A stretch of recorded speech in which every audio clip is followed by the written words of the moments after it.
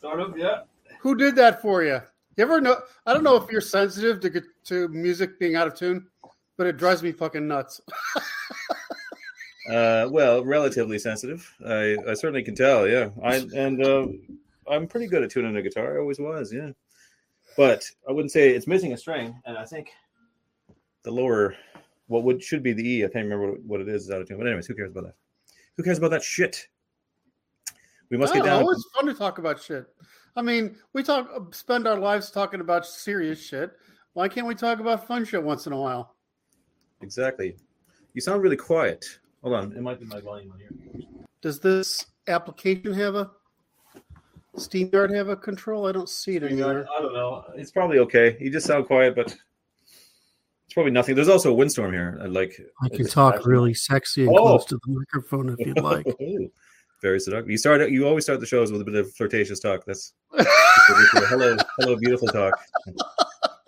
I have a friend. His name is Max. I haven't talked to him in a long time, but he's Russian, and when he talks to he has deep Russian voice anyway, right? And he smokes, which makes it more gravelly. Yeah. So when he talks to his wife, it sounds very much like he's having sex with her in his ear. You know. Nice. Yes. So you were enjoying some strippers and having some beers, I heard. Well, I mean, right before the show. You called, you sent me the message, and I said, well, I better get rid of the band, the strippers, and the beer bottles, and clean up if we're going to do something respectable like record. But then again, I say that to everyone, and nobody ever believes me about the band, the strippers, and the beer bottles. Yeah, but how excellent would that be while you're ranting about triangles and crazy shit to have some strippers in the background, and actually like laying down, fundamentals of life. Well, I lived on Sahaydashnago in Kiev, right, which is it's like this old Stalin era building, and I had the corner. I mean, a great second floor corner, fantastic. Downstairs was a restaurant whose name escapes me right now, but it's the name of a common Ukrainian food, and they had two floors. What? Oh no, that's Russian. Pierogies. I won't think of it. It won't come to me because I've tried to think of it. And then, like 3 doors down was a strip club underground, and then 3 doors down and across the street from that was another one. So, like, if you had the guys over, I mean, there was like an endless supply of of act like ass clowns available to us. Yeah. So you're saying the Soviet Stalin era building was nice? Oh, it's gorgeous. Was it? I mean, absolutely gorgeous. 10-foot, 11-foot ceilings. Windows from your waist height up to a foot from the top. Great light. Instead of this cheap, they try to make our buildings narrow to keep down on the cost, but you're talking about 24-foot wide by 36-foot long rooms. Really? Yeah. I wouldn't have associated that with the communist stuff. I mean, I've never seen the interiors. I've seen the outer sort of brutalist looking buildings. Yeah, that's later. That's later. That's okay. Khrushchev. So all those beautiful buildings in downtown Moscow and Kiev that are grand, and they were going on at the same time we were having our what's that movement here associated with like Art Deco? It's that Deco movement, correct? Yeah. The reason we got the brutalism stuff was post-war because the post-war allowed us to invent panel products. And so that's why architecture has gone to shit. It's because pre-war construction is built with hand products and steel, and post-war construction is brought with panel products. And too often stick in panel product construction, which is, it's just, Yeah, it's certainly part of it. Yeah, but I mean, I don't think they wouldn't even try to do a grand. Even with their panels, they wouldn't try to do a high ceiling, kind of vast open giant room space. They had a design sense then that was superior, I would say, as well. That sounds like it reminds me of an apartment in Vienna I stayed in, and it was just like, I was staying in this apartment, but it was like amazing spiral stair, like it was crazy. It was like vast spiral stair. It looked like it was super thin, made out of just like concrete or cement or something. I have no idea what was actually holding it up. And the ceilings in your apartment was like double the height of a regular ceiling easily. And it's just like nowadays, you just say, oh, what a loss of space. You could have another apartment up there. But no, it's. Well, I mean, before you have electric lights, you need the daylight. That's true. And so they built high ceilings so they have large windows.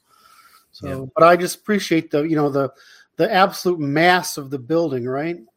So they're quiet, right? They're quiet. Anyway, so the main room is basically 25 by 36 with a kitchen, then dining, then this enormous living room with all this glass, and then there was through an archway there was a bedroom, which really normally you'd use as an office or something, and then another bedroom, then a couple of baths, and I just found it to be an ideal living space. I don't know what it's going. It's worth millions now.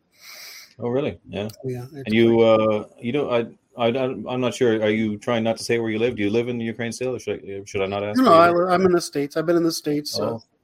I came back to raise another round of funding. Well, 2 reasons. First, three reasons. We were running out of money in the business.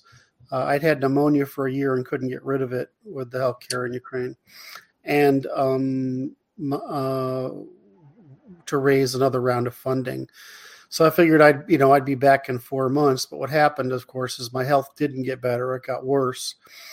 And then I discovered my mother was fibbing about her condition, and so she needed a full-time. Right. I remember you saying, yeah, and you stayed with her while she passed away. Yeah. Right. Yeah. And so, which was really harmful for me, but I feel really good about having done it, even though it was really harmful. But, I sort of talked to her about it. I said, look, the technology to build my product it's not there yet, and it will be, right. We could see it happening. It's almost there now. It probably is there now. And so the amount of work we had to do to build the product then and the amount of work we'd have to build a maintainable product today is different. We can actually build the AI today, and we couldn't build it back then. So what I did is I just switched off on my intellectual project, right? Well, which I could do while taking care of my mother. Yeah. And I just delayed the tech product, and I'm just about done with the intellectual product. So it's about time to switch back to the tech product, and moreover, the market's ready for it. Like, I knew back in the mid 2000s what the next generation platform would look like, because it was really obvious, because Microsoft was failing so hard. The problem is that the technology's got to be able to do it in the browser today. Right. And we've done it, but it's very hard.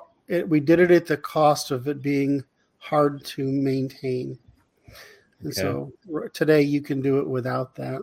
I mean, fundamentally, the problem with the browser, this public, if you don't mind me going on a sidetrack, the problem with it's always interesting. All this public software stuff is that when somebody owns it, if a Google or a Microsoft owns a platform, the rate at which they can evolve it if they want to is fairly quickly. Mm-hmm. So it's happened with this standards committee stuff, and Java's a shit language, and the browser's a shit way of doing it, and all this stuff. You've got this. We're spending billions of dollars on producing shit software that's incredibly difficult to maintain and has an extraordinarily burdensome development cycle. And meanwhile, because it's so easy to use and use badly, legions of bad programmers with bad habits, with underskilled abilities come into the field, and you get what we see today. So right, yeah. So it's a software product. It's not hardware at all. Is that right? It's a software product. It doesn't need hardware. It's so there's no assembly in China required or anything. No, it's just. It's on the screen here. I can show it to you. But the real problem is that we want it to be. The problem is that you need the interface to create the data to apply the AI that produces the value. And so the problem is producing this alternative framework, and then giving the AI the freedom to not exploit you, but to tell you how to be better, right? In other words, think of it as the inverse of today. You don't pay anything to these companies, the Gap, the Google, the Facebooks, the Twitters, right? But they exploit you. Yeah. Well, what if that same thing was here, but it was trying to help you? Yeah. And so that's what the AI does. And it turned out to be you needed my intellectual project to be able to produce the AI. Mm-hmm. Even though I knew about the how to design the application, even Wolfram has figured out what's had figured out that problem. So if you know what all the major platforms are that everybody runs all business and society on, they all are variations on one design. And so I just took the one design. Well, yeah, it's pretty simple. And so I just took the one design model and flipped it around, and so that the one architecture provides the solution to all problems. And what's the original? Can I just interrupt and say, what's the original program that they're all based on? Is it like that? Can you? I don't know what you're asking me. If they're all basically the same program, they're all running the same design, I should say. Was there an original software? Think of it this way: you've got a file on your computer, right? Yeah. But it doesn't know anything about itself and doesn't have a life cycle. You can't govern it very easily. But right. So essentially, all information is some sort of object that follows that is essentially a task. It has a life cycle. Right. So we reduce. So instead of having an object-centered world, we have a life cycle centered world, and so everything goes through this sort of life cycle. In effect, it ends up being like, I don't know if you've played like an adventure game like Skyrim or one of those. Oh yeah. Well, fundamentally, that's a game engine, right? In a game engine, you have spaces, objects, actors, and things go through life cycles, right? They have states to go through life cycles. It's called a Markov chain or a state engine or whatever, right? Mm-hmm. Some state engines are simple and some are vast, complicated networks, etc. But at different points in a life cycle, different events are fired that cause changes to the environment and whatever. So effectively, it's an accounting system with essentially a game engine on top of it, where the user interface looks like your normal something friendly, right? So we've made a joke of we actually can build an adventure game in it, of course, right? But you would. You should. No, it's just like, well, that's just Richard Garriott too. Ridiculous. So, but the point is that architecturally, it's architecturally it's not architecturally it's everything has an evolutionary purpose, right? And because many things aren't very different, right? I mean, they have these similarities. We can determine by how you interact with it over time, just like you interact with like news articles or tweets or something, which is like the primitive version. This thing will track those things, and it can compare how you interact with things versus other people, and it starts telling you about it's telling about your behavior. So in the well, that's amazing. Okay, so once again, a simple question sends you down a path of like the minutia, both like philosophically and Darwinistically and everything else, and explained down to the tiny detail. Sorry, which is amazing as usual. No, this is why I want to talk to you, because it's quite amazing.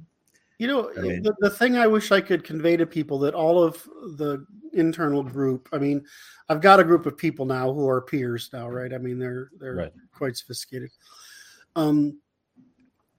So the thing we wish we could communicate is how simple the universe is once you know this stuff. Right. Because there are only there's only one underlying pattern, and it only shows up in a handful of subsequent patterns.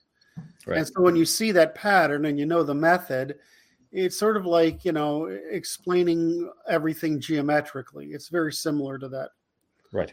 And that's what we're here to talk about. Let me just say, this is what the show is about you explain. Last time you were on, you mentioned passingly, along with a whole other litany of utterly amazing proclamations, that everything's made of triangles. And so I had to hear more about this. I must know, because superstitiously or personally, I have for a long time been having. I started almost with dreams, or you read things about, say, 3 being like a holy number. It is. And, yeah, it is. Yeah, exactly. And I kept seeing things in 3s, and I kept thinking, and even having dreams, or even it didn't start with this, but I remember going up on a hike nearby here. There's an old pagan altar on the top of a hill, and there's 3 rowan trees there, and they're perfectly aligned, except for one is slightly out of alignment. And I always think of somehow that's meaningful, and I don't know how or why, just like personally, anecdotally, superstitiously, whatever. It's the only thing you can know without knowing anything else. Yeah. In the simplest terms, if you have a thing, what do you got to compare it to? If you have things, you compare them to the other. But it's like the old math principle: 3 points test a line. Yeah. Right. It's the only point at which you have some idea. It's the minimum amount of information necessary you have to be able to ensure you're not making an error. Right. Yes. Right. Yeah. But from the universe's perspective, it doesn't have a way to remember anything, and so it hasn't got a way to predict anything. So it's not like us, right? We have the ability to remember, so we have the ability to predict. So when you look at 3 trees, you can predict something. You look at a tree, you predict something. You look at a path, you can predict something. Universe can't do that. It's just stuck with trial and error. Right. So since it's not got a way to remember anything, you sort of end up with the miracle of the triangle, which is you have a positive and negative pole, right? 2 opposites. And or a deviation from a mean, which would again be a positive and a negative pole. And you have a stable relation that captures enough energy to maintain that difference, or a collapse that doesn't. So the universe doesn't have to know anything except the discovery of a stable relation. And the universe is constructed out of stable relations. Now, if you want to go to pictures, I can start showing you. And so the triangle is the symbol of the stable relation. Is that?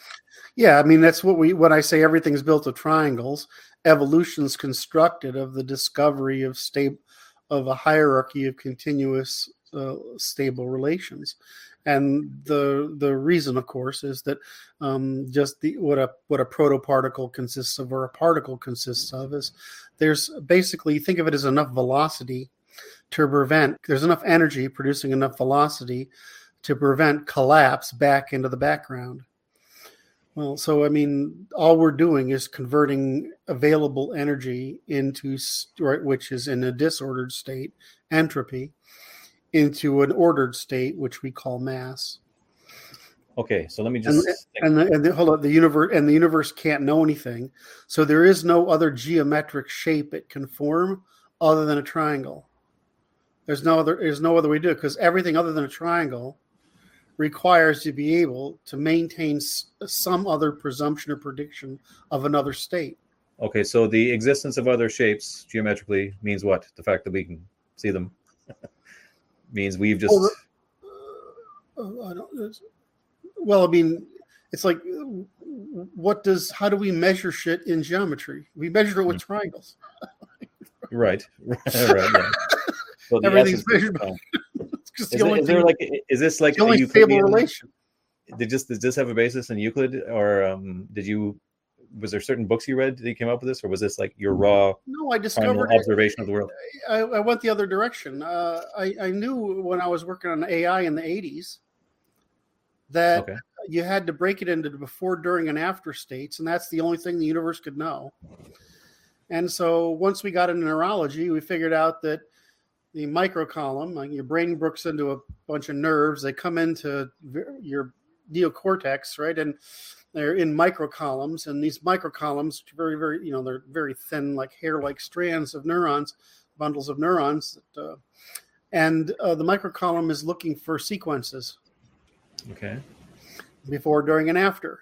And if it can correctly predict a before, during, and after, it saves that. Now, we don't think of it that way, but a neural column, these little tiny micro columns can store basically an infinite number of associations of predictions.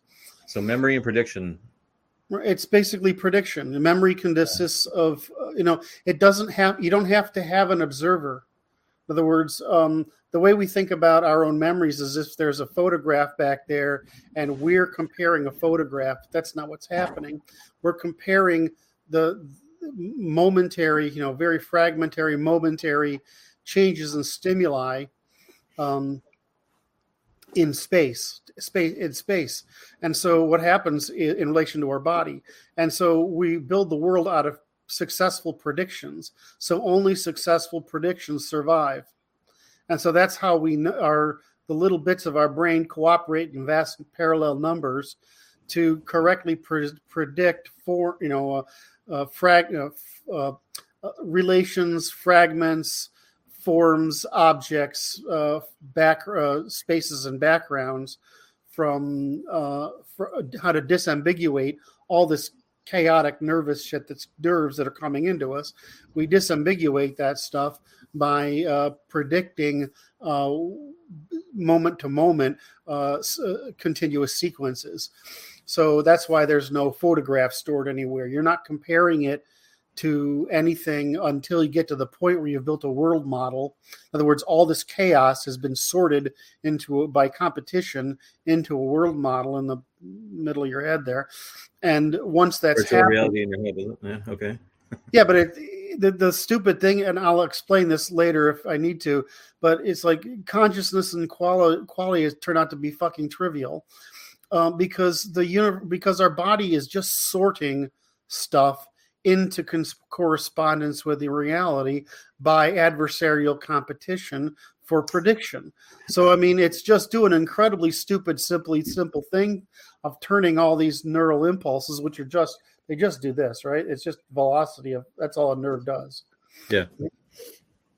Of turning that into this representation we have. And we think it should be miraculous when how else are you going to sort a mirror of actionable reality except by increasing correspondence to reality? When it's all you're doing is trying to predict your perception of reality. So it's kind of, in the end, we have all these philosophers talking about this stuff throughout history, and they make it sound so complicated, but at the end, it's so fucking obvious. It's painful. Well, it is hard for me. When you say this, so if you just said that to your gang, your followers, they're all like, oh yeah, I get it. No problem. No, I have to go over it 20 times. And then I have to pull up diagrams and walk them through it and explain it. But right. It the simplest version. If you have a tuning fork and another tuning fork, right? They either vibrate at the same frequency, which your nerves can tell, or they don't. Mm-hmm. But if you think of everything in the universe that we sense as vibration, it is. That's all it is, right? Then how are you going to sort all those tuning forks? Okay, let me just stop there. So how do you know everything in the universe is just vibration? Well, what's the basis fucking of that? Light wave? What's okay? Well, what's your? Everything's vibration. What does a nerve do? It sends pulses, but what are pulses? They're just vibrations. Right. Okay. So for us, a pulse, the vibration of a pulse in your nerves amounts largely to amplitude. But there's other stuff going on there. But just think of it that way. You're getting all this stimuli. Light is, eyes are the one we understand the best. I think we understand. Physical touch, we know it's simple. Hearing was actually the hard one, I think, because really, because while it's easier to talk about, it's harder to inspect. Right. The reason's interesting is that when you're a fish, right, you're in the water and the water is hitting your bone. Right, it's hitting right, and so you can feel the vibration. Okay. So in our heads, these sort of what would normally have been gills sort of turn into the ear stuff, right, and get different bone. Well, even all the senses, I always think like even when you see things like you think of the planets and in space, and like they're not meant to be necessarily seen by anything. Like the active sight is purely, incidental. Our sight is as good as it needs to be. Like, why can't we see the ultraviolet? Because you can't fucking act on it. Yeah. Right. I mean, right. You can't. So you see a very functional universe, like a planned, functional kind of. Am I using the wrong words? Maybe. But. Yeah, I wouldn't use planned. I just mean that how, if you had to build an organism that could navigate through time and space, and you had to turn millions of sensory stimuli, basically think of every nerve you have as a thermometer, right? Right. You had to disambiguate that into, looking, hearing, feeling, tasting, smelling, all the head position, body position, velocity, etc. You had to figure out all that stuff. Well, how would you disambiguate one sense from another? No, there's one fragment of a sense, one eye pixel from another. The only way to do it is by correctly predicting reality. So strange. So it sorts by successful prediction.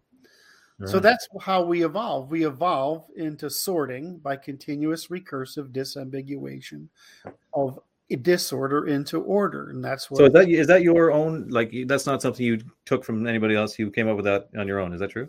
Is that the case? I think at present I'm better at explaining it than anyone else. Right. I follow Numenta. Numenta research, and everything that they quote in all their papers. I'm talking about, I follow the forum, I follow their publications. If they reference a publication, I read it. I follow Numenta.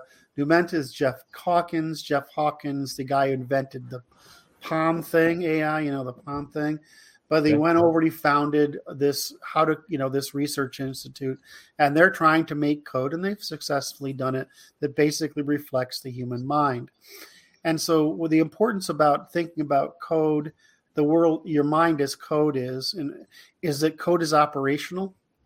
Mm-hmm. And in other words, you think of it as engineering. So how does information move from one place to the other? And of course, there's no value in me sitting here talking about the dot pattern representation of a rabbit on a background, and how many neurons it takes to actually filter that through. Not that I'm sure you couldn't if you wanted to, but yes, it's just no value in it. I mean, you lose the audience, because even if you have the pictures that they use from their presentations, it's too much. So what I do is I take their presentations. And if you go see my works on the foundations, which includes all this neurology stuff, you'll see how I work through the predictive process. The part that I didn't understand was that I said, everything evolved out of our need to move. In order to move, you need to know where your body is in space. And so you have, oh my God, I'm forgetting the word. Knowing where your body is, embodiment. So you have to develop a sense of embodiment, which is an intuitive sense of where things are in relation to another. But that's, again, a disambiguation. It's got to happen. Well, that happens way down in the very bottom of your brain, really close to your brainstem, entorhinal cortex. And these little layers bring everything together. But that part is an outgrowth, is just a doubling over. Like your neocortex, which is the thickness of a dinner napkin. That thing has got 6 layers to it, about depending on, because it varies based on what they're doing. But those 6 layers are a doubling over of the 3 layers down in there. In the inside. And so what's happened is that we have the every part, every little segment of your brain knows where that stimulation is coming from in 3D space in relation to your body. Okay. Right. And so you have that information at one end. And then on top of that, you have the stimulation end that computes it. I'm vastly oversimplifying, but layers 1, 2, and 3 do all the pattern matching, and 4, 5, and 6 once again, integrate it with your body position. Right. That was the part, in my view, that we were missing. Right. When I figured that out, that was the huge part. And so now, I mean, I keep diagrams of all this shit. We know what every circuit of the brain does, the major ones, right? I mean, I know the major functions of it. Now, some people are going to know more about the neurochemistry of a different particular thing because they're interested in that region, the function of that region of the brain at a more granular level.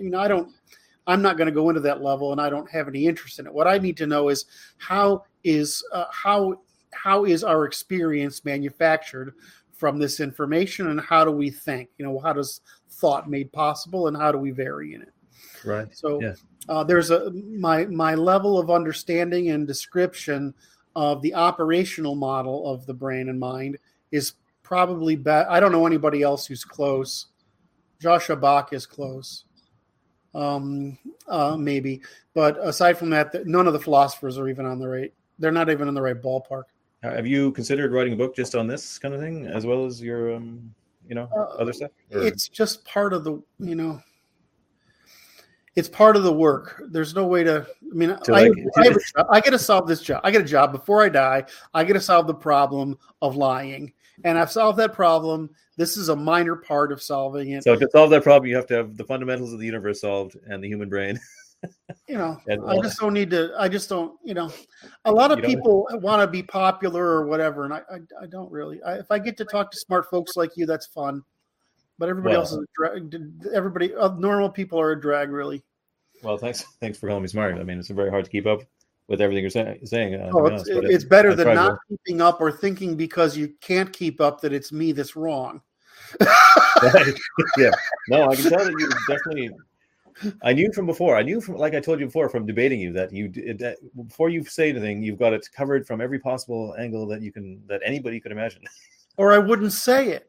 Yeah, pretty much. Yeah. No, it's true. You definitely have some kind of. People say you don't do it, but I do it all the time. Like I just did it, right? I don't know the biochemistry of the speech center, right? I mean, I know that if I went and spent time on it, I would know it, but I don't. Yeah. Right. So I can't argue about that. Yeah. If you want to talk about the chemistry of in general, how the dendrites evolve and how that life cycle works and how neurons fire, I know all that stuff. I'll get the chemistry wrong half the time. I mean, I'll get the names of the chemicals wrong because I think of it as charges. But, right. But it's like utterly fascinating for you to. I mean, and that the fact that from studying. What do you call it? Not AI, but the artificial worlds, the computer worlds, virtual reality.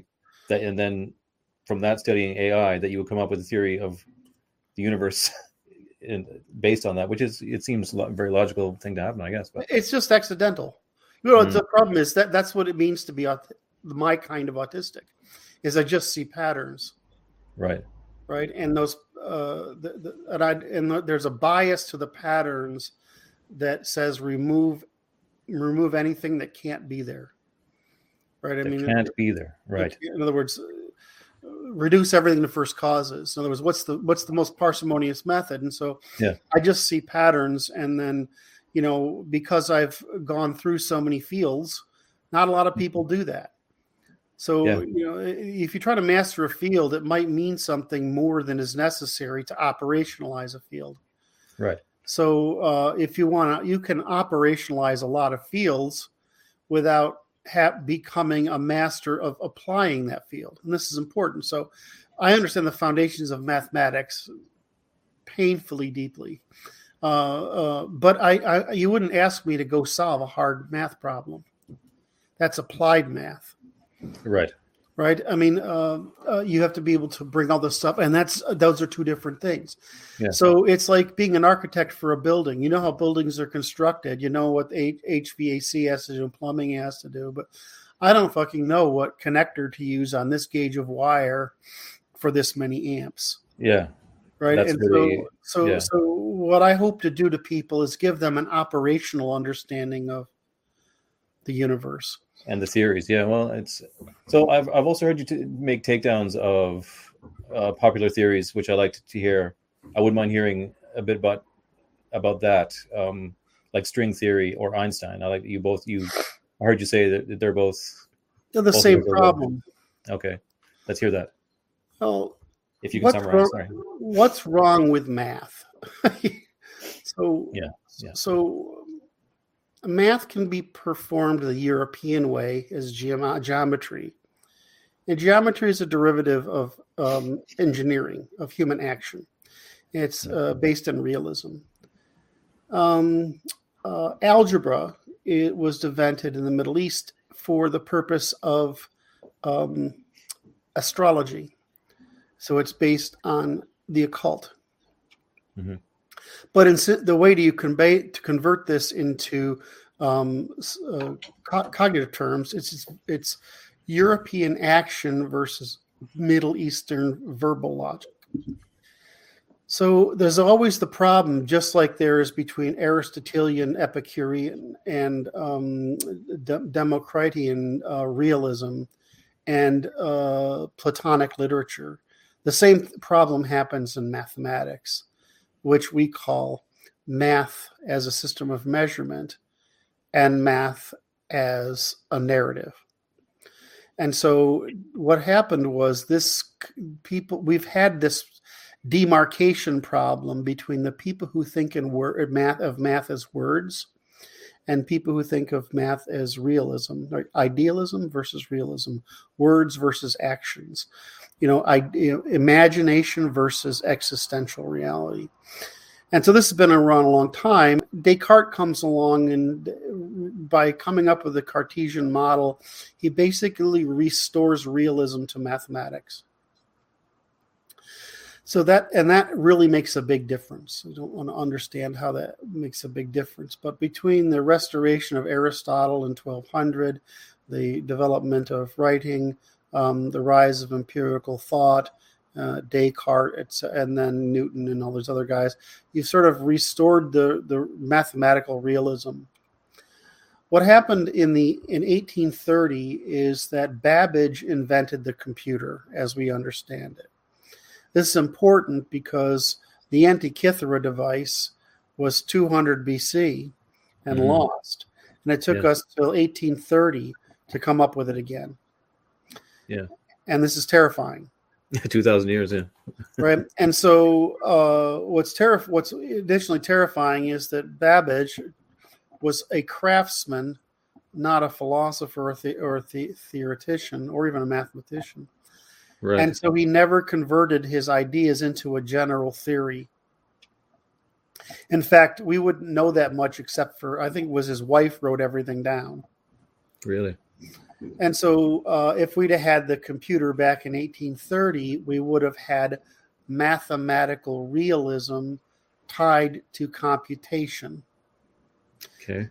Right? So we would have had but what happened instead is that we had to wait until Turing in 1930, whatever. 40, whatever. 45. I don't know, somewhere in 37. I 37. should remember, and I don't. So in that period, we had the restoration of mathematical verbalism. So you get Cantor in mathematics and Cantorian in Cantor in infinities. Well, right. There aren't multiple infinities. What Cantor did is he removed the constraint of operations and time from reality in order to just create infinities, right? So he made it ideal. Instead of saying, if you operationalized Cantor, one set will produce numbers faster than another set, but neither will ever reach infinity. Right? There's infinity just means I don't fucking know. Right. So this happened, but this continued. We saw this happen with the rise of the philosophical analytic philosophy and that failed program. And so that, we get Wittgenstein, we get Russell, we get, all the way through Frege and whatever. And it finally gets to Popper, and he's like, this is not right. You guys have got something wrong here. And so what happened is that, so I want to explain this importantly because you'll understand why almost all the pseudoscientists, including Cantor in mathematics, Freud in psychology, Bose in anthropology, Marx in economics and sociology, Gould in genetics, Lewontin in genetics. All What a these, list of names. Well, I have I keep this huge list of all the Jewish pseudoscientists, right? And the number, and what's happening is that they're coming up with these pseudosciences. They're all based on the same non-operational problem. Now, I'll tell you a secret that isn't well known is that men and women differ in how they do math. Women tend to treat math as language and use pictures, and men tend to build systems and models. Quite a bit harder to build a model, but then you can take a model farther than you can a verbal or picture. Right. This is important, right? So you're going to have more women easier at addition and ordinary calculation, right up until the point where only thing you can do is systematize thinking. What do you notice between Cantor and Einstein in Bohr's mathematics? Because Bohr also is a pseudoscientist as well as Einstein. Is that they're doing math with pictures like women. Right. And so not only is Cantor and Freud and Bose and Marx and everybody else I'd mentioned, I'm going to bring in my favorite lawyers, which are Rez, Kelson, and Dorkin, who are the reason we're in the shitstorm of our law right at the moment. Okay. Right. So all these people are using a verbal logic. What's Jewish history? It's based on a verbal logic. Is verbal logic designed to match reality? No, it's designed like female logic to reach consensus. So it's non-falsificationary, it's justificationary, where our logic in Europeans is falsificationary. Is it operationally possible? So, of course, I'm going to beat up on Einstein and Bohr because, Einstein uses these pictures and he gets it fucking wrong. Now, is it 100% wrong? No. But it's wrong enough to re-Platonize mathematics for a fucking century, which means we haven't achieved anything in physics since the 70s. What about Bohr? He doesn't. You know what Bohr says? He doesn't say, "Well, we have to figure this out." He says, "Well, it worked. Let's just do the math. We don't have to understand it." Right. Doesn't that sound a lot like women should be believed? Well, I don't know. Yeah, no, it's the same origin. I'm just telling you, it is the same origin. Yeah. Okay. All right. What in Einstein's major theories can I ask you to get wrong? Well, the whole thing is we know we know quantum mechanics is right, but we admit it's purely statistical, meaning that we can't discover causality from it.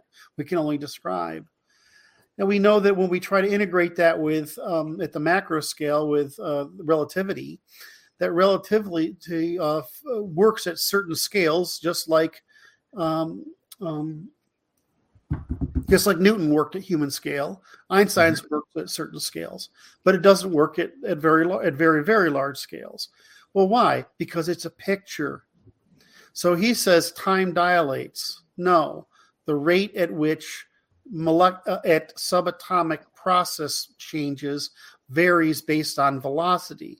That velocity can be increased by literally moving faster, or by gravity, which is the same thing as producing velocity, right? I mean, it's just two different ways of producing it. Right. So does space bend? No. Things moving through space bend. Space is a measurement. Or this other shit that there's 3 dimensions. Okay, let's really blow your mind now. If the universe can't remember can't remember anything, it's stuck with 3. Of course, there's 3 fucking dimensions because there's nowhere else to store any other information that's predictive. Of course, there's 3 dimensions. Right. So, it's like you start going through this stuff. There's a guy who's written some book at the 100 things Einstein got wrong, and it's kind of hysterical because he really goes to town on it, right?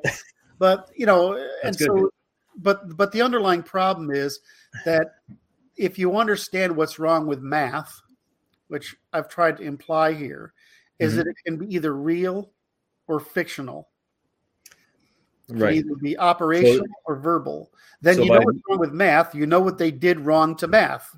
Right. So they just kind of verbalize their way into making up fancy sounding things like string theory. and without a strong enough basis in anything parsimonious. Right. So string theory is basically saying that whatever's going on below the quantum level, in other words, because you have the wave level, right? Yeah. Below the wave level, there's this bubbling foam we call the quantum background. Whatever the hell's going on in there, we can model it as a bubbling foam. Okay. Right. But whatever's going on down there looks a lot like vibrating strings. Okay. But that's not that's a mathy representation of something. Okay. Now, the thing I try to avoid without blowing people's minds too much is that if I say all computation is operational, in other words, actionable, it's real, and all mathematics is statistical. In other words, if I make a geometric object consisting of points, that is a sufficiently accurate description of things of some object relative positions rotating in space, but it's not infinitely precise, right? I mean, it's the difference between a digital and analog.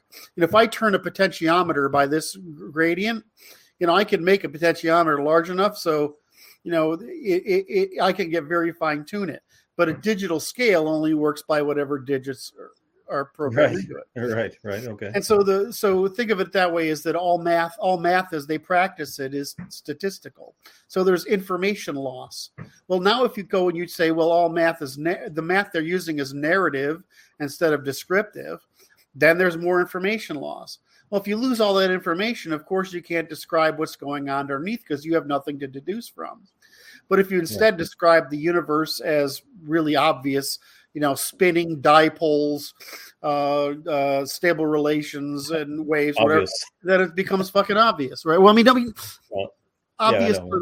You can. So it's like, why doesn't you want to fix this? Have the government give out a $10 million prize to the first group who creates a classical description of quantum mechanics. Okay. Right? And then that'll win and we'll settle the problem. But you have all these people built their careers on string theory, which is mathiness. In other words, in economics, we know about mathiness because we know math fails. Yeah. But in physics, they have the failure has taken this long.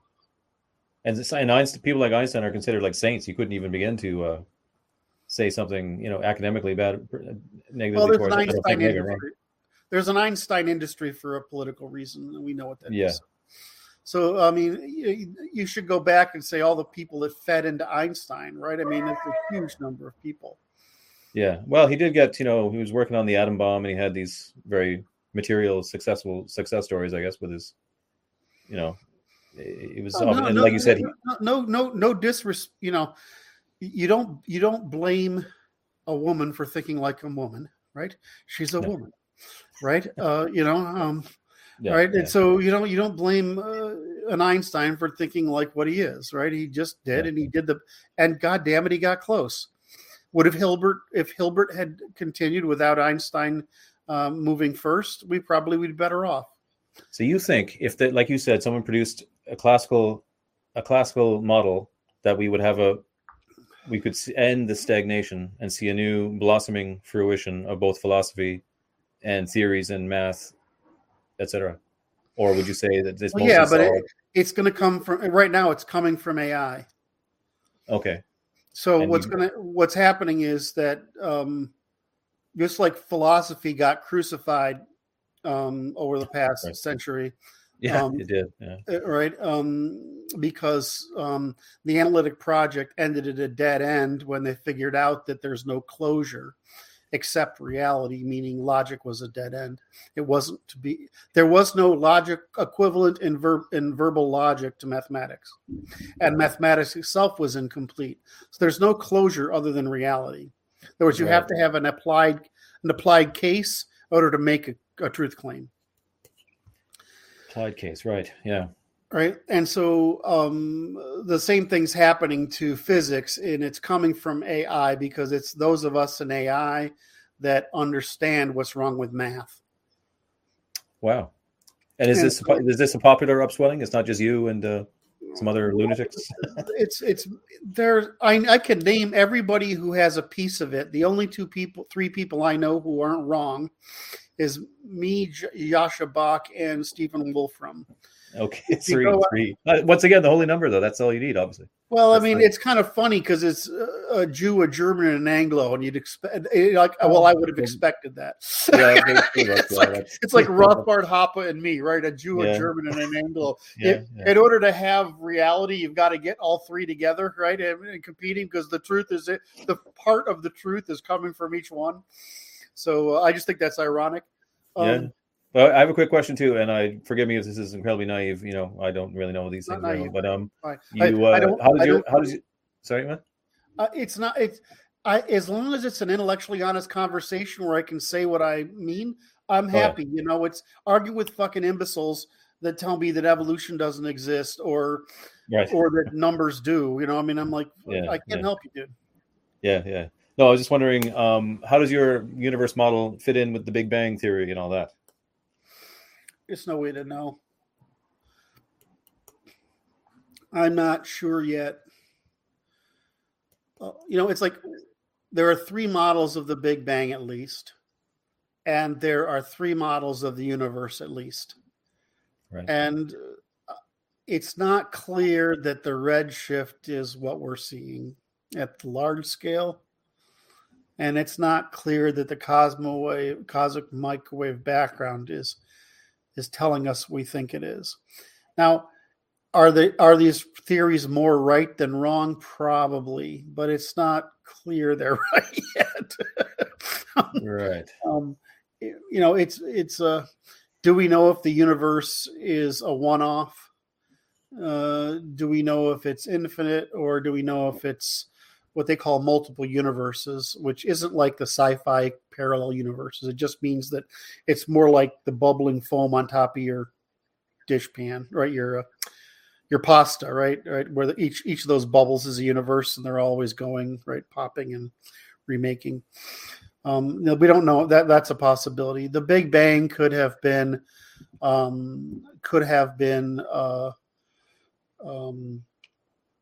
a chain. It could have been a central reaction, chain reaction, or it actually could have happened more like the whole thing just went off, right? Right. And it's something. I'm doing this badly because I'm not thinking it through. But there's a spectrum of choices there. It's some bang happened. Okay. So some of that happened. Right. You don't have the idea that the universe was always there, always will be. There was a beginning. And well, I mean, this is the thing that you get into is that when we say time, we mean change. Right. Right. So there's a difference between sequence and change. Right. One thing follows another, and then change. Yeah. Well, so there is a stable. I just posted this a minute ago because somebody repeated this idiocy. It says, "Well, there is no absolute time." Well, that's false. There's a constant rate of time at the 0 point, which is what we call the temperature, pressure, and energy of the cosmic microwave background, or at the quantum background.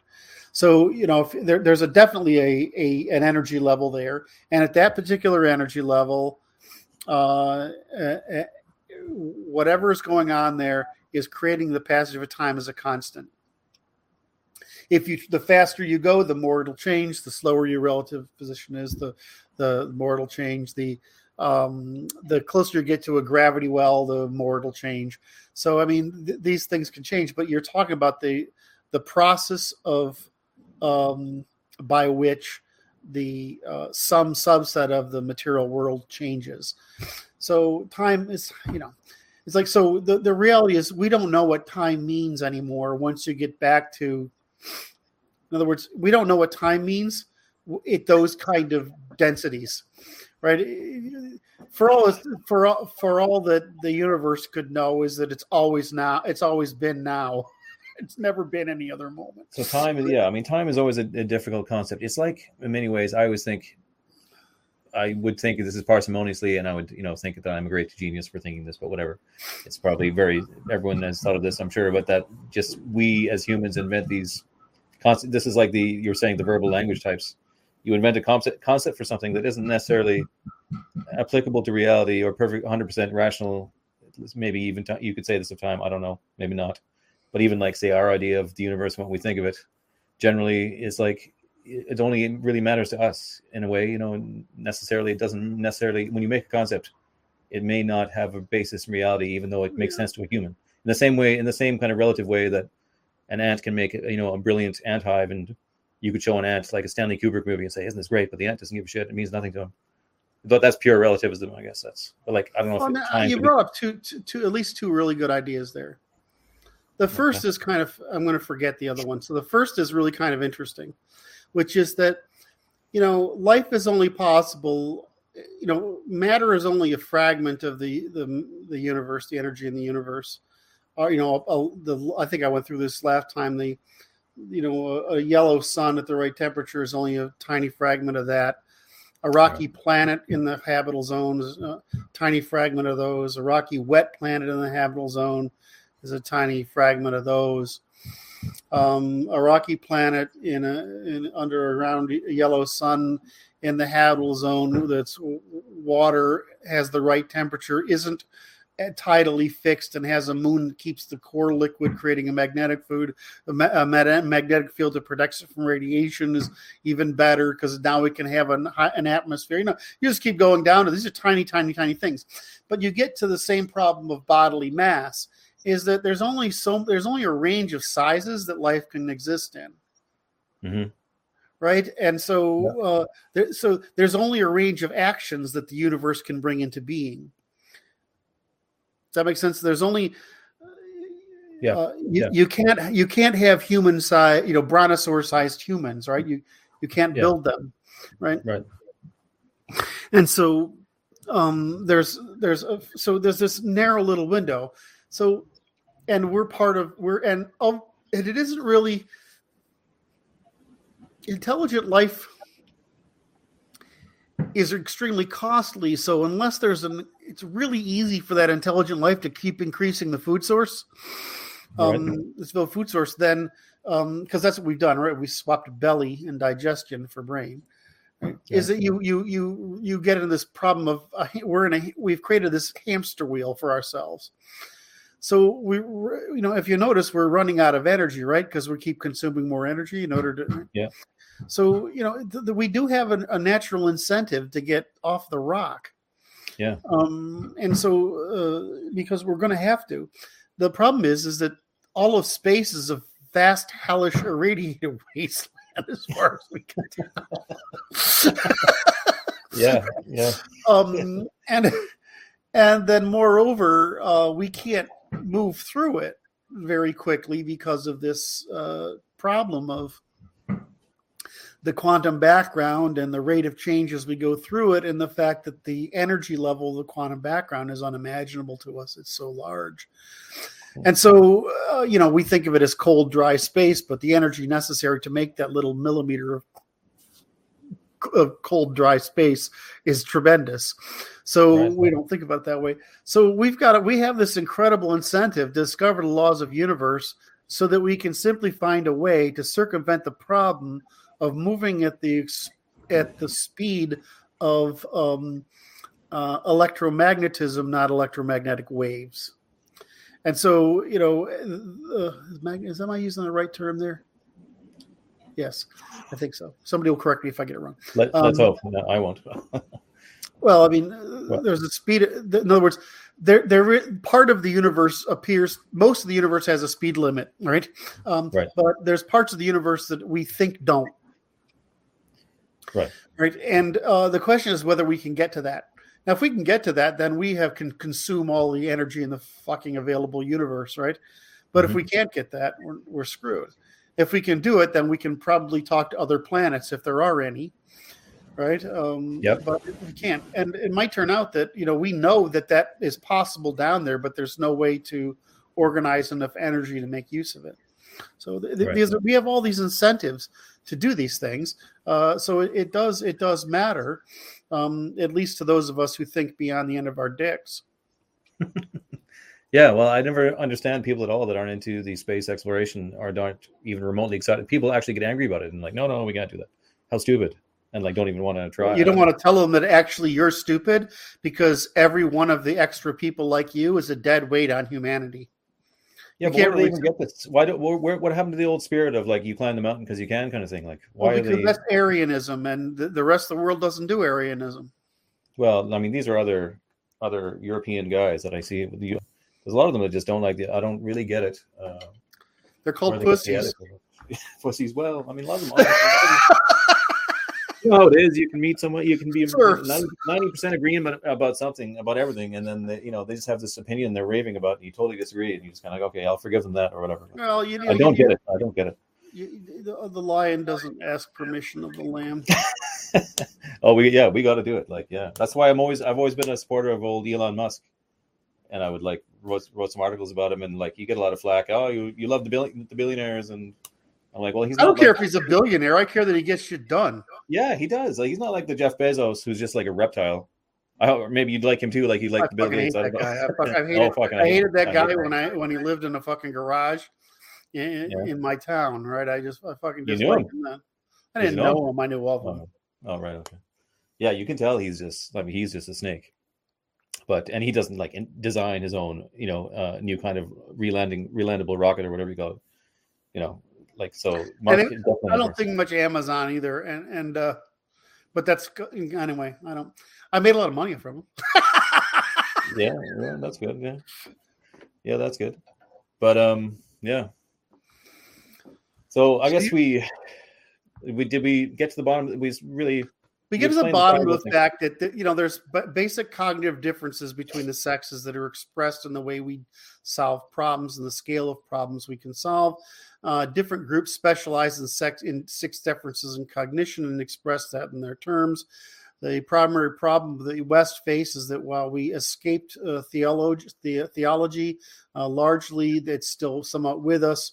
And worse, part of that Middle Eastern influence is still in verbal and treating mathematical Platonism, which we'll even see out of such cherished fellows as Sir Roger Penrose, falls victim to it, and he and his pictures. And so what you'll see is that computation was the innovation we needed to have because we failed at computation and realism, and we got very utopian thinking because of the Industrial Revolution. We opened the door to the female way of talking about academic subjects. We brought those female thinking academics into the picture.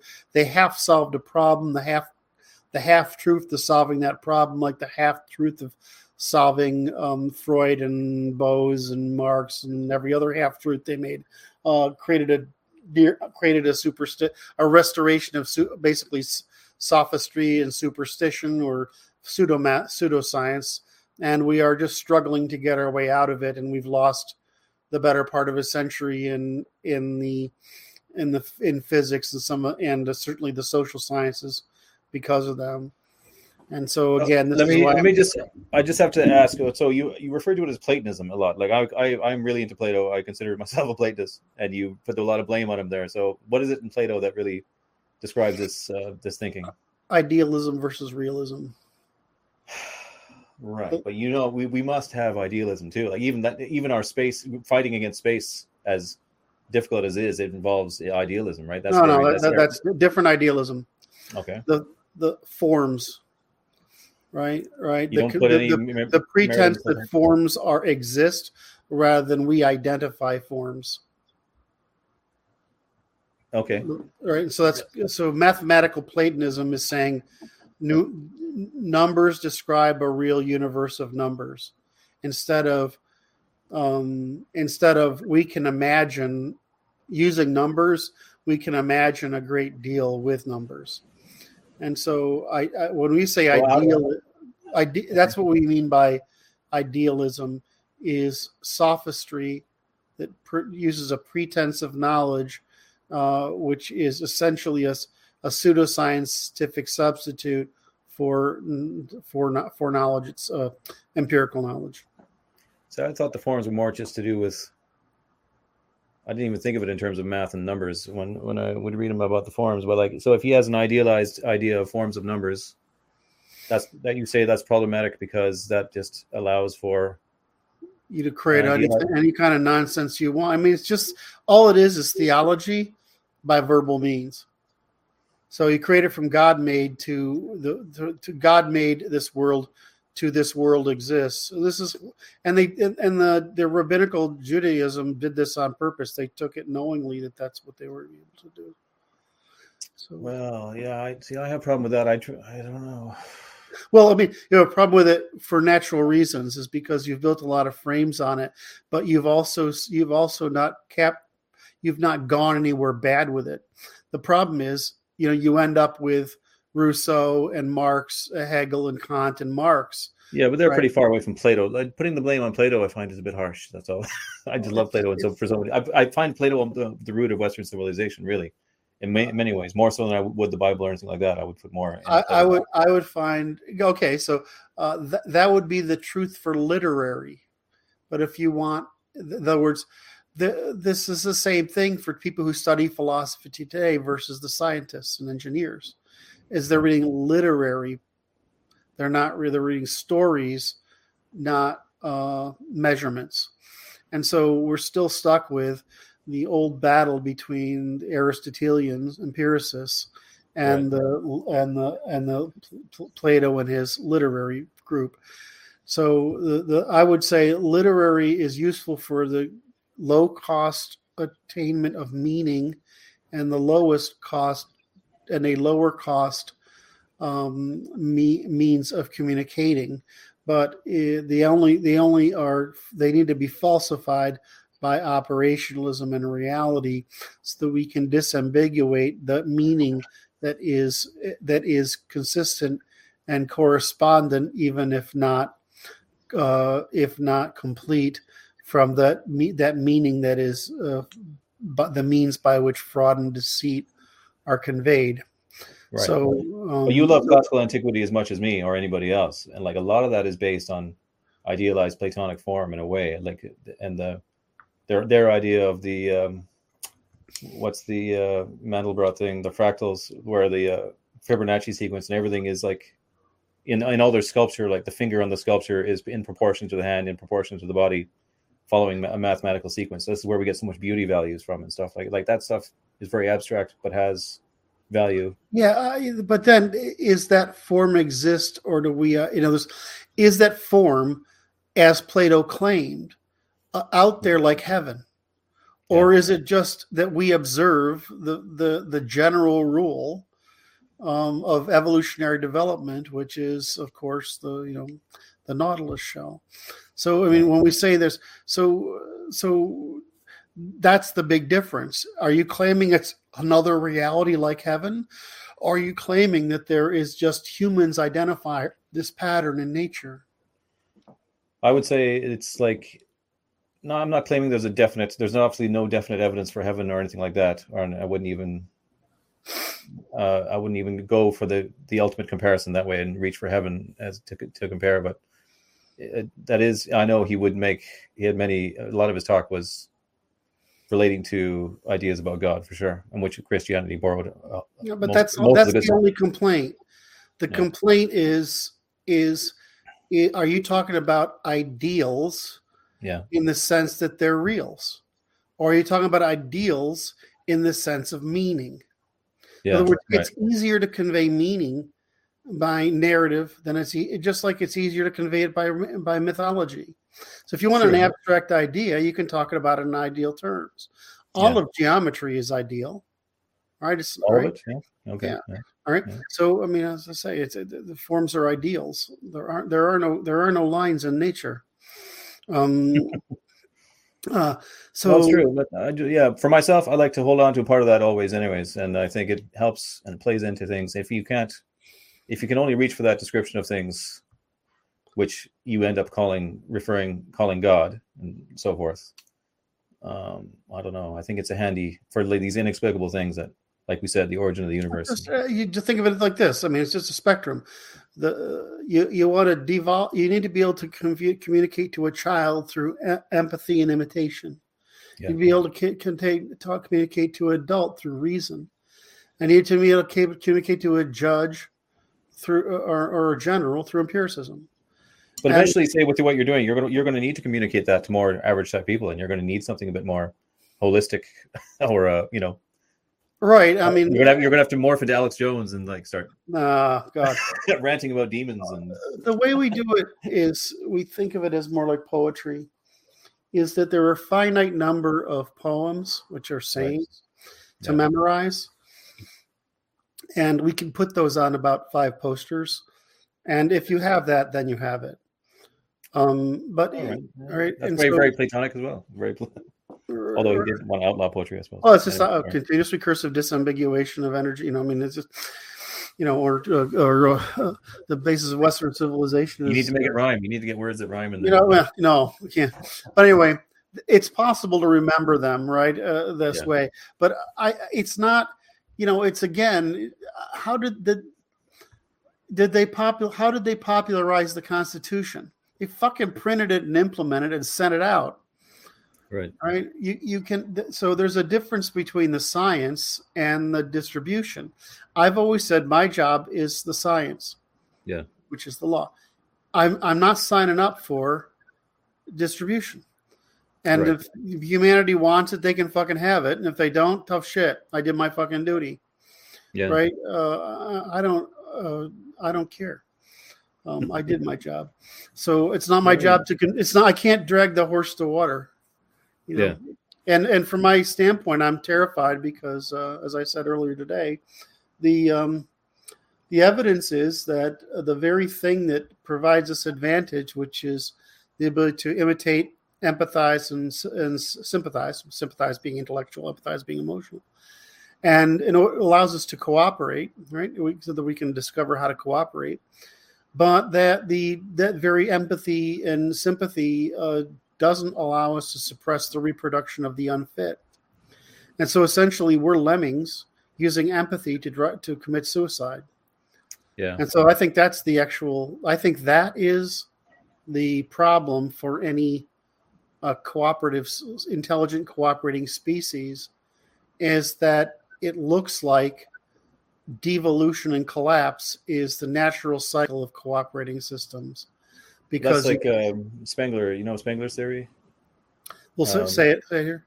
It was that civilizations basically are like living organisms, and they were born, have a golden age, and then they die a miserable old age, and there's nothing you can do about it. And but it's not true for Europe. That's because we're federated. So as soon as somebody dies, the next guy picks up. So that's the thing. Well, a new one, like it's a cycle that comes and goes. But like his idea, he was writing around, was it early 20th century, anyways. And his idea was that now the next cycle would be the West, led by America, like the American Empire was now. Once the civilization starts recognizing itself and thinking of itself as a whole, I think he said, like when the Greeks perfected the Doric or the Ionic column or whatever, like around the time they became aware of themselves and perfected what they were at, that was actually the moment they kind of die and everything else is a downward slope, and there's like nothing you can do about it. And once they're wrapped around, they're tied to an ideal, like a religion usually, and it's like it has a lifespan. Right. So all human exploitation of opportunity follows the same cycle into the exhaustion of opportunity. That's the correct frame. I'm saying that something's more insidious. I'm saying that the fact that that we're worried about what's the great filter for life in the universe, and the great filter is embodied in our sense of empathy. So what happens is the more empathic and sympathetic and imitative we are, the more we can cooperate in larger and larger numbers, producing greater and greater conditions. The problem is what we will do is continue to cooperate without suppressing the reproduction of the bottom until we collapse, which is what every civilization seems to do. They train to breed themselves to collapse, and it's frustrating. Yeah.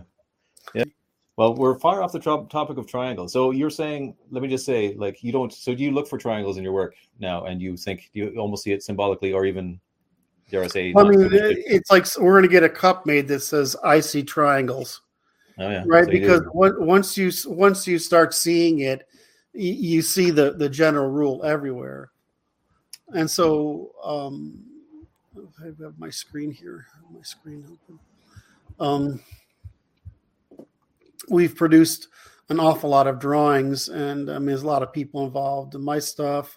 Butch Long Leghorn, Nick Land, a guy named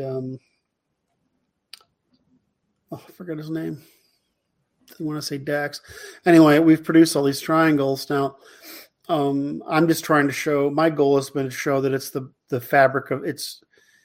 There's only one general rule to the universe, and it just, like fractals, it expresses itself everywhere, and it becomes really this. My claim of evolutionary computation becomes relatively obvious, and as it works its way across all of mankind, all expressions of mankind. So, if you want me to go through some of that, I can do that. Maybe briefly, yeah, because it just I'd like. So when you work, you start with the basis of a triangle. You think of a triangle and how you can do it in threes in a way. Well, what happened is I saw. I think I knew about before, during, and after, and I saw some other things. But what helped a lot was the three means of coercion, which are force and defense, right? Via positiva, via negativa. Seduction and ostracization, right? Which is the feminine. And cooperation or trade and boycott, which is the neutral. Right. And so if you take that triangle and you flip it on its side a little bit, so you have the female off to the left and the ascendant male trade at the top and the dominant male force at the bottom, you end up with describing the sex differences in group evolutionary strategy and all human behavior plottable on this sort of grid. Everything from psychological biases all the way up to group evolutionary strategies. So you see this whole spectrum, and so what you're seeing that the primary axis of human variation is sex, and among the sexes, the individual versus in male sexes, individual versus group, and you start seeing this everywhere, and that's all there is. Then you look at background, you say, well, how does the universe collect information? How does the universe evolve? And it evolves by the fact the universe is under pressure. The only way to relieve pressure is to either expand, which we call entropy, or to concentrate, which we call mass. And then all mass of a very small part of the universe ends up as mass, and a tiny bit of it ends up as us. But the maximum rate of evolutionary calculation is sex. It's the largest difference the universe has come up with. It can't come up with more than two, for the same reason it can't come up with more than two charges, for the same reason it can't come up with more three dimensions. So it comes up with two sexes. So two sexes are the fastest rate of evolutionary computation. The two sexes specialize more. We've discovered more cooperation between the sexes, and the area under that triangle determines the surface area of trial and error of different personalities can experiment with. So this explains why there's such a wide variety of personality traits, intelligence, whatever among humans, is because we have the two sexes plus all those traits, and those traits cover the maximum adaptive surface area of time and space. So this is why we adapt so quickly. And when you start, like, what's the limit of available novelty? That's a crazy question to ask about the universe, I guess. But like, can it, when it starts these systems and you get a triangle leads to other portions of the triangle beneath it, and things grow in novelty and complexity, like, that's not an infinite thing, or it does it? You know what I mean? I mean, language, the recombination is infinite. It is infinite. Yeah, sure. I mean, language is infinite. Math is infinite. Logic is infinite. Evolution is infinite. Now, there's certain constraints on it. I mean, certainly gravity, mass, energy is one of them. But it's very hard to imagine what it's very hard to imagine what's any limit to evolution. So the basis of eternity is in the triangle. Could I say something so poetic, or is that? Say again? The basis of eternity is in the triangle. Yeah.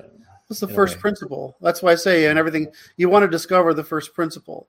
Now, of course, I say the triangle because I'm trying to give people an ideal. I'm trying to feed you back on your Platonism there. Oh, nice. I'm trying to give people a model, right? A model by which to uses a general system of measurement by which to explain all aspects of life.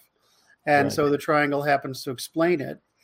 You saw this before in Nolan charts, right? Political charts, but they were 4 angles rather than 3.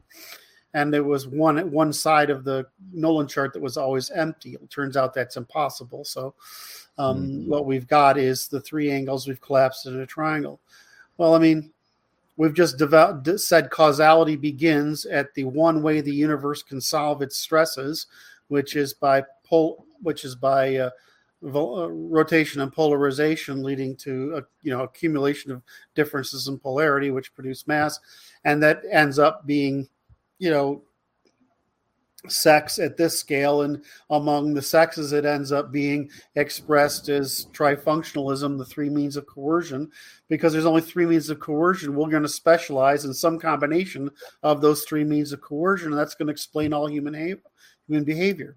Even our personality traits are, if you go to the big 5 plus intelligence, it's just explained as before, during, and after. If you go to our moral biases by hate, Jonathan, hate is just again expressible on that triangle as a division of reproductive labor. So I mean, hate's 6 moral things are just how you would treat private and common property. So we have, all human behavior is reducible acquisition, and all variation in human behavior is expressible in these triangles. So it's just kind of, it makes you feel a little sad, really, that this mystery that we've built up, and it's really quite simple. Well, in a way, though, you are it sounds like you're being perfectly rational, say, all the way through it, and very, it's very materialistic to say all human behavior is acquisitional. But I can see the truth of it, but it's hyper simplified materialist kind of way to view things. But it's how your brain works, right? Every action you have is simply providing serotonin to encourage you to go to acquire something. Now, you may not think of it as acquisition, right? You may not think of it as acquisition. Rest, you want to acquire rest. You may want to acquire a friendship. You may want to acquire, right? But it's just to boil it down to that word. Just, I don't know. Well, no, what it is. No, I know what you mean. I don't disagree. I just think it's I don't know. But what I was going to say, Should I now? I lost it. Oh yeah, that you're coming around about with this triangles business, whether you mean to or not, because I know you're being perfectly rational. Is that it sounds a bit more esoteric again, and that there's a little bit of action in that where it kind of is exciting. And that makes it feel like it's fruitful ground. You know what I mean? It's something that excites people. You brought it up earlier. How are you going to make it so people understand it? Right? So I can state, which I have, all the rules, or I can try to generalize that into some system of measurement. And so I've generalized it into a system of measurement that's based on the first cause of the universe. And all you're seeing is that first cause appear at different scales of human experience. So from the group evolutionary strategy to the political, to the moral, to the social, to the interpersonal, to the sexual, to the cooperative, down to the biological, you're seeing that all the way down, and all the way down to the subatomic world and everything. So it's a good way of saying what's the first principle, and how do you apply this first principle across all of it? Same way, the first principle of all of mathematics is just positional ordinal names and positional naming. Well, that's the first principle of it. You do all that with the language of math. I'm just trying to give people a way to disambiguate the world, so they can convert it to first principles, so they can determine the difference between truth and falsehood, or honesty and deception. And so what is it about the current model, the current wordy model of the universe, that leads to the like what precisely the stagnation where their ideas just end and have not gone any further? Like what about Einstein's method and others ends in such a dead road? Do you think? Well, I mean, like I said, we failed in the 1800s. We failed to complete the empirical project. So just because it's false, it goes nowhere. Yeah, right. It worked. It doesn't mean it's like why did Newton was false, but it worked enough, right? At that scale, right? Marxism killed 100 million people so far, and woke is bringing about the end of a civilization. But it's because we didn't solve the problem of what's true. When we got to social science, our church is a great example. Is that Aquinas basically got it right, and the church wouldn't carry the movement across the line in relation to, in response to Darwin when they could have just claimed fucking victory and said, "Look, we've been right all along. Science says so." Yeah. Right. The church could have reformed, but they doubled down on superstition, the same way that the Marxists doubled down on the false promise to the underclass. So why is because we don't want the truth. Who wants the truth? The people who want the truth is those people that want to stop the liars from stealing from them. Yeah. But what does everybody else want? They want their comforting lies. Yeah. And they want to institutionalize those comforting lies. I mean, I put up with fucking fundamentalist Christians every goddamn day, right. Telling me that evolution never happened or whatever. And it's like arguing with fucking 6-year-olds, right? I mean, they get very, they're quick to anger. They don't, it's true. Right. And so it's like, I don't want to disabuse you of your thing. If you want to tell me that Jesus was a philosopher and the Jefferson Bible is the most moral explanation of interpersonal behavior ever, I'm going to tell you that scientifically it's true. If you're going to tell me that there's anything good about churchiness, I'm sorry. The evidence is quite the contrary, and it's quite the contrary by you arguing with me about evolution using the same method of dishonesty that that the church uses for the social construction of their falsehoods. See, what I would say about the church though is, when you do get to the next problem that you're not concerned with, which is, say, propagandizing and influencing the average person, religion is, having a religion or a cult is probably one of the best ways. Well, right. My only argument is, now that we know the fucking answer, why don't we just say that the Christian ethic was correct? Here's why. And you can have absolute faith in it now because it's true. You still have to say it in a completely crazy way. Threatening hell something. It's like something really primal. Yeah, I guess. I have smart people disease. I know I have smart people disease. Every major mistake I've made in life is because I have smart people disease. I cut out for a second there. Yeah, sorry. But I was just saying, they're just like a primal animal and they motivated by promises of heaven and threats of hell. It was a great motivator. That's really what that little promise is what killed Rome, I think. Yeah, but it's like, are you and I, what do we do? We're the only fucking adults. Do we let ourselves be governed by them? No, we have to, your next stage would be to get a bit crazier. And I know what that laugh meant. I know where you were going with that laugh. I know where you were going with that laugh. I heard that. I heard what was going on in your head, too. What was that? Crazier than you already are. No, you are, but you're correct. You're correct. You're a genius, obviously, but a little bit crazy to have. But that's the way your brain. You're a very useful tool, really. If you could be directed at anything, you've chosen this law, but it took you down these roads of all these other avenues of things you could deduce. It's just standing on the shoulders of giants, really. Well, but it really is just standing. You're quite fearless about it. The fearlessness is what helps, really, too. You don't. Yes. You don't care. I'm very comfortable about disposing with my sacred cows, although I kind of want to keep my sacred cow that women are wonderful. Yeah. I want to keep that one because I think that one might throw me over the edge because I really I don't have any problem with women at all. I don't, but you just have to say it like it is at certain times. even like say, with my wife, I'll say certain things, and she'll more or less agree as long as I say it a certain way, and it'll be fine. But you can't just go around raving about this stuff all the time. You just have to. Well, I don't. I love women, but I mean, you just can't give it left to their own devices in numbers. They're crazy. Yeah, you definitely, yeah. And even like she explained to me how they work recently a while ago. I said this on their podcast, I think, a while ago, but how was it? She was talking to some pals, and it was 3 girls talking, but one of the girls, she told me later on, had some kind of problem. I think she had a child with disability or something. And because of this, in their course of their conversation, this woman had sort of more power, and they had to look up to her and defer to her.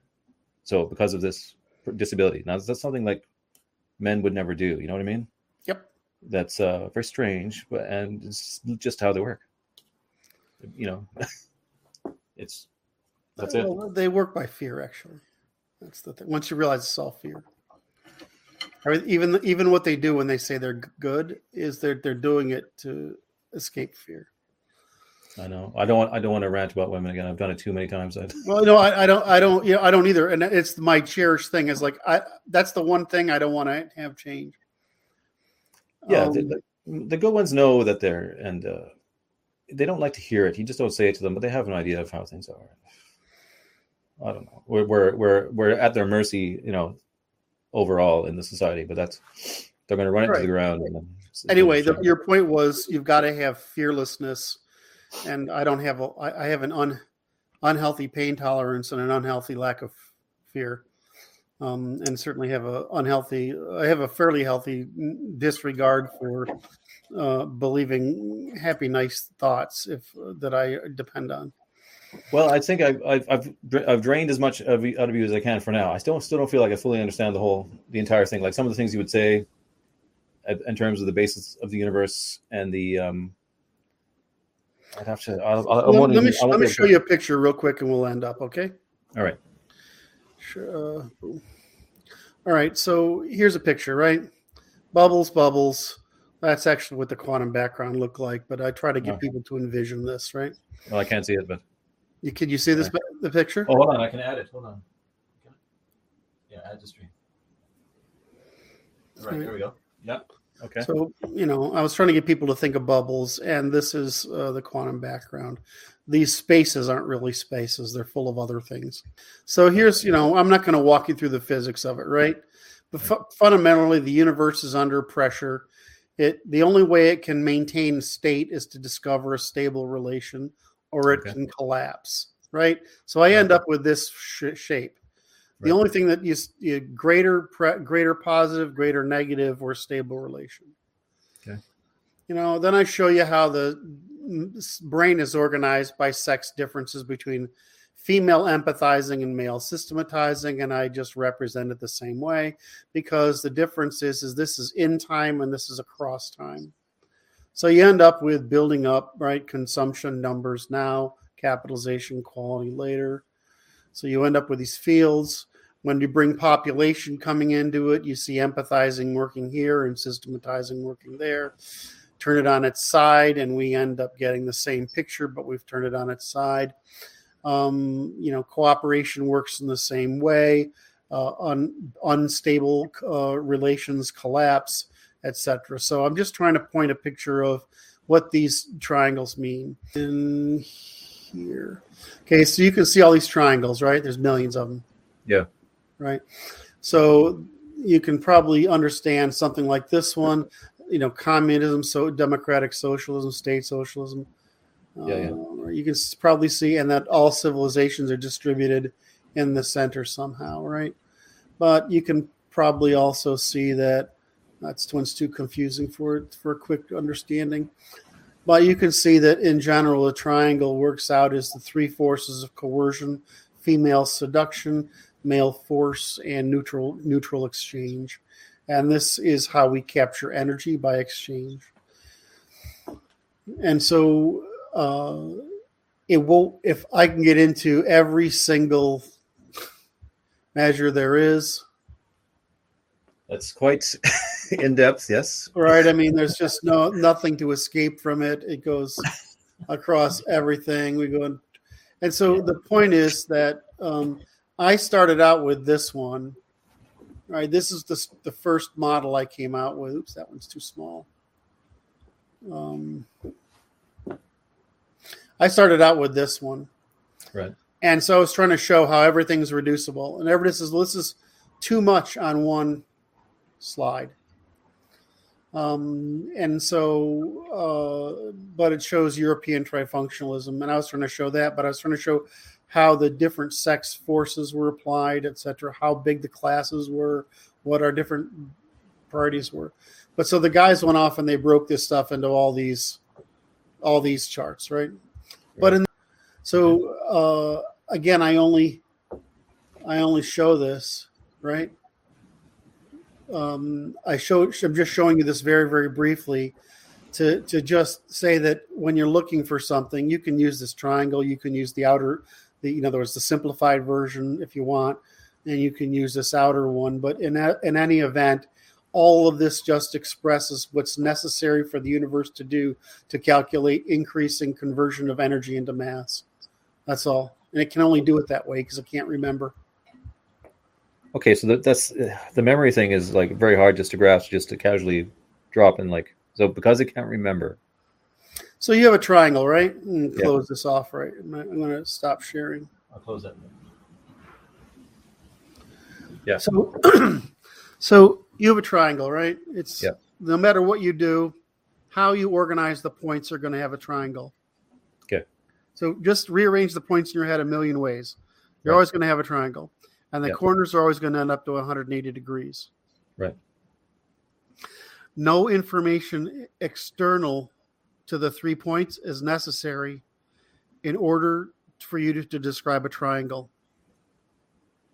Right. Right. If you do that with any other piece of geometry, you have to store something else other than the 3 points. Right. Need knowledge. Right. All right. And so if you look at a video game, how are video games constructed? If you look at a wireframe of, I'm going to pick Skyrim because everybody knows it. Yeah. It's made of polygons. But is that true? No, it's made of triangles. For the same reason, it's the first geometry that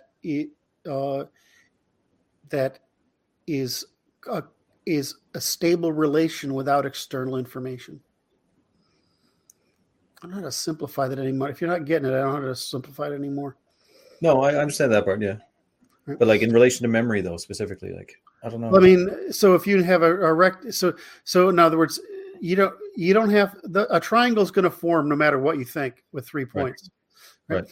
But you have to think about making a square or an octagon, or you have to think about them and design it, and you have to plan it, right? The universe can't do that.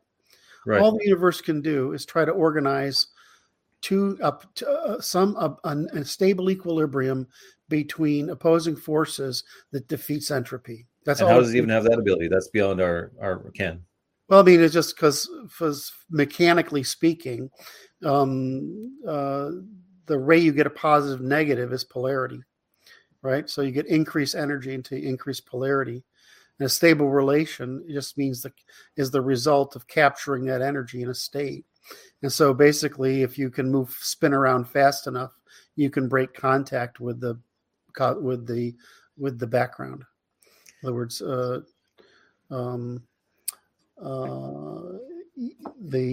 you can break contact with the quantum background, so you can produce a particle or a wave, a protoparticle, or a particle. Right. It can persist. In other words, you've got enough energy that you can overcome drag. So the universe producing us and us having memory is a way of it to produce further complication, maybe. Yeah, that's the scary part. That's the part that says, okay, there is a God. Well, there's also not just that, but say, if you have certain belief, I can only use the word belief, in the Big Bang Theory. What would you do you ever dream about what was there before the Big Bang? You could try to conceive of nothing, or I know people have tried to describe this, but I never feel it's satisfactory. Just because we don't know enough yet. No, yeah, it's just unknowable. Yeah, is the thing. Yeah, well, it might not forever be unknowable. I kind of doubt it, but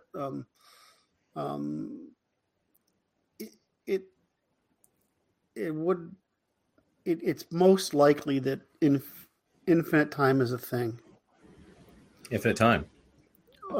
Infinite time is a thing. Is the most likely one today. Which I think that's what people think. So in other words, the universe is infinite, even if it isn't. In other words, it's been around for infinity, even if it isn't infinite in size. Right. I think the other one is that it's destroyed and recreated. So it's destroyed and recreated successfully, and the other one, of course, is that it's infinite and it's always bubbling. But it's pretty hard to imagine how you can't have something without you can't have nothing without something, just as much as you can't have something without nothing. Yeah. So just don't know. We just don't know the answer, and so it's like my answer to God is I don't fucking know. I don't have to know, right? I just have to know when somebody's lying to me about it, what they think it could be. I don't need to know about the universe yet. I think we'll figure it out. I just need to know when somebody's lying because they're claiming knowledge we don't have. So that's one thing. That's one thing I got from Plato is the extreme difficulty of anybody making any kind of case for absolutism or claiming to know something absolutely, like you get with those fundamentalist guys. Like, no, that's wrong. Shut up. It's you've really got to you work so hard to know every angle of things you try to say. That's what you got to do. That's what you learn from reading the Socratic dialogue or whatever. Like how the problem of relativism. I don't mean to shit on Plato, by the way. I don't mean that. I'm specifically criticizing a specific abuse of the idea, which is to create what we call a fictionalism.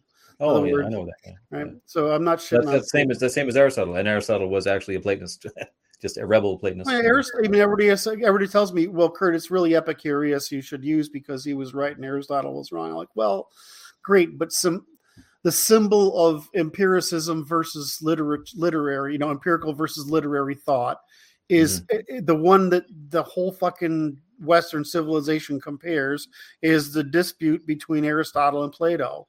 Yeah. Right. I mean, that's the whole thing. I was like, I'm not going to, I fight enough verbal battles as it is. Right. I mean, when I say mathematical Platonism, people know what that means. When I say Aristotelian realism, people know what that means, or Aristotelian empiricism, they know this.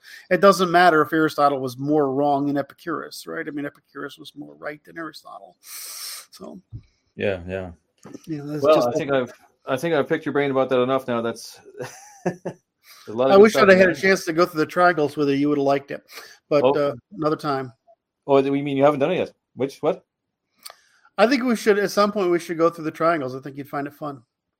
Go through the triangles? How do you mean? Like, we'll go through. We'll walk through. Like from your diagram thing? Yeah. Sure. You don't need to, but it's I will, yeah. No, sure. I would, yeah. That'd be good. I'd have to really study it then. I'd have to be a different setup here where I could stare at the screen while I'm talking. I'm a bit far away from the computer here. I can do that. I don't have to use this camera over here. I've got kind of a weird setup here. Yeah, sure. We can do that. So you're in Ireland. Yes, I am. Yeah. Now, how did you end up in Ireland? I came here on a working holiday, and I accidentally got married.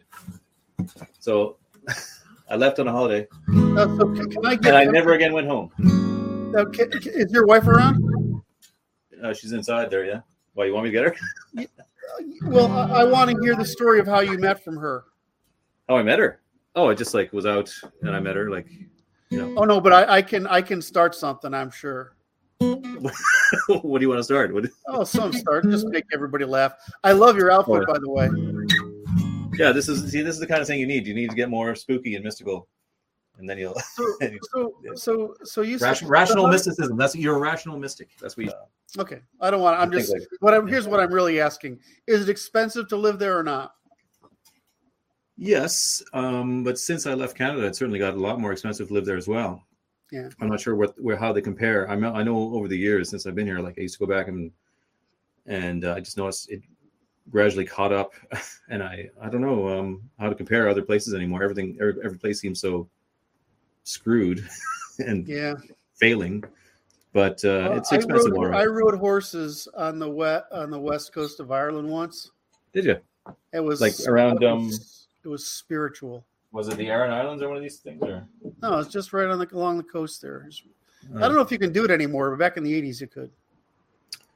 Well, I've ridden horses around here, but we're not on the West Coast. But... All right, brother. Thanks for spending the time with me. I love you, man. Yeah, I love you too, platonically. And, thanks for that, Curt. I'll talk to you later. Bye-bye.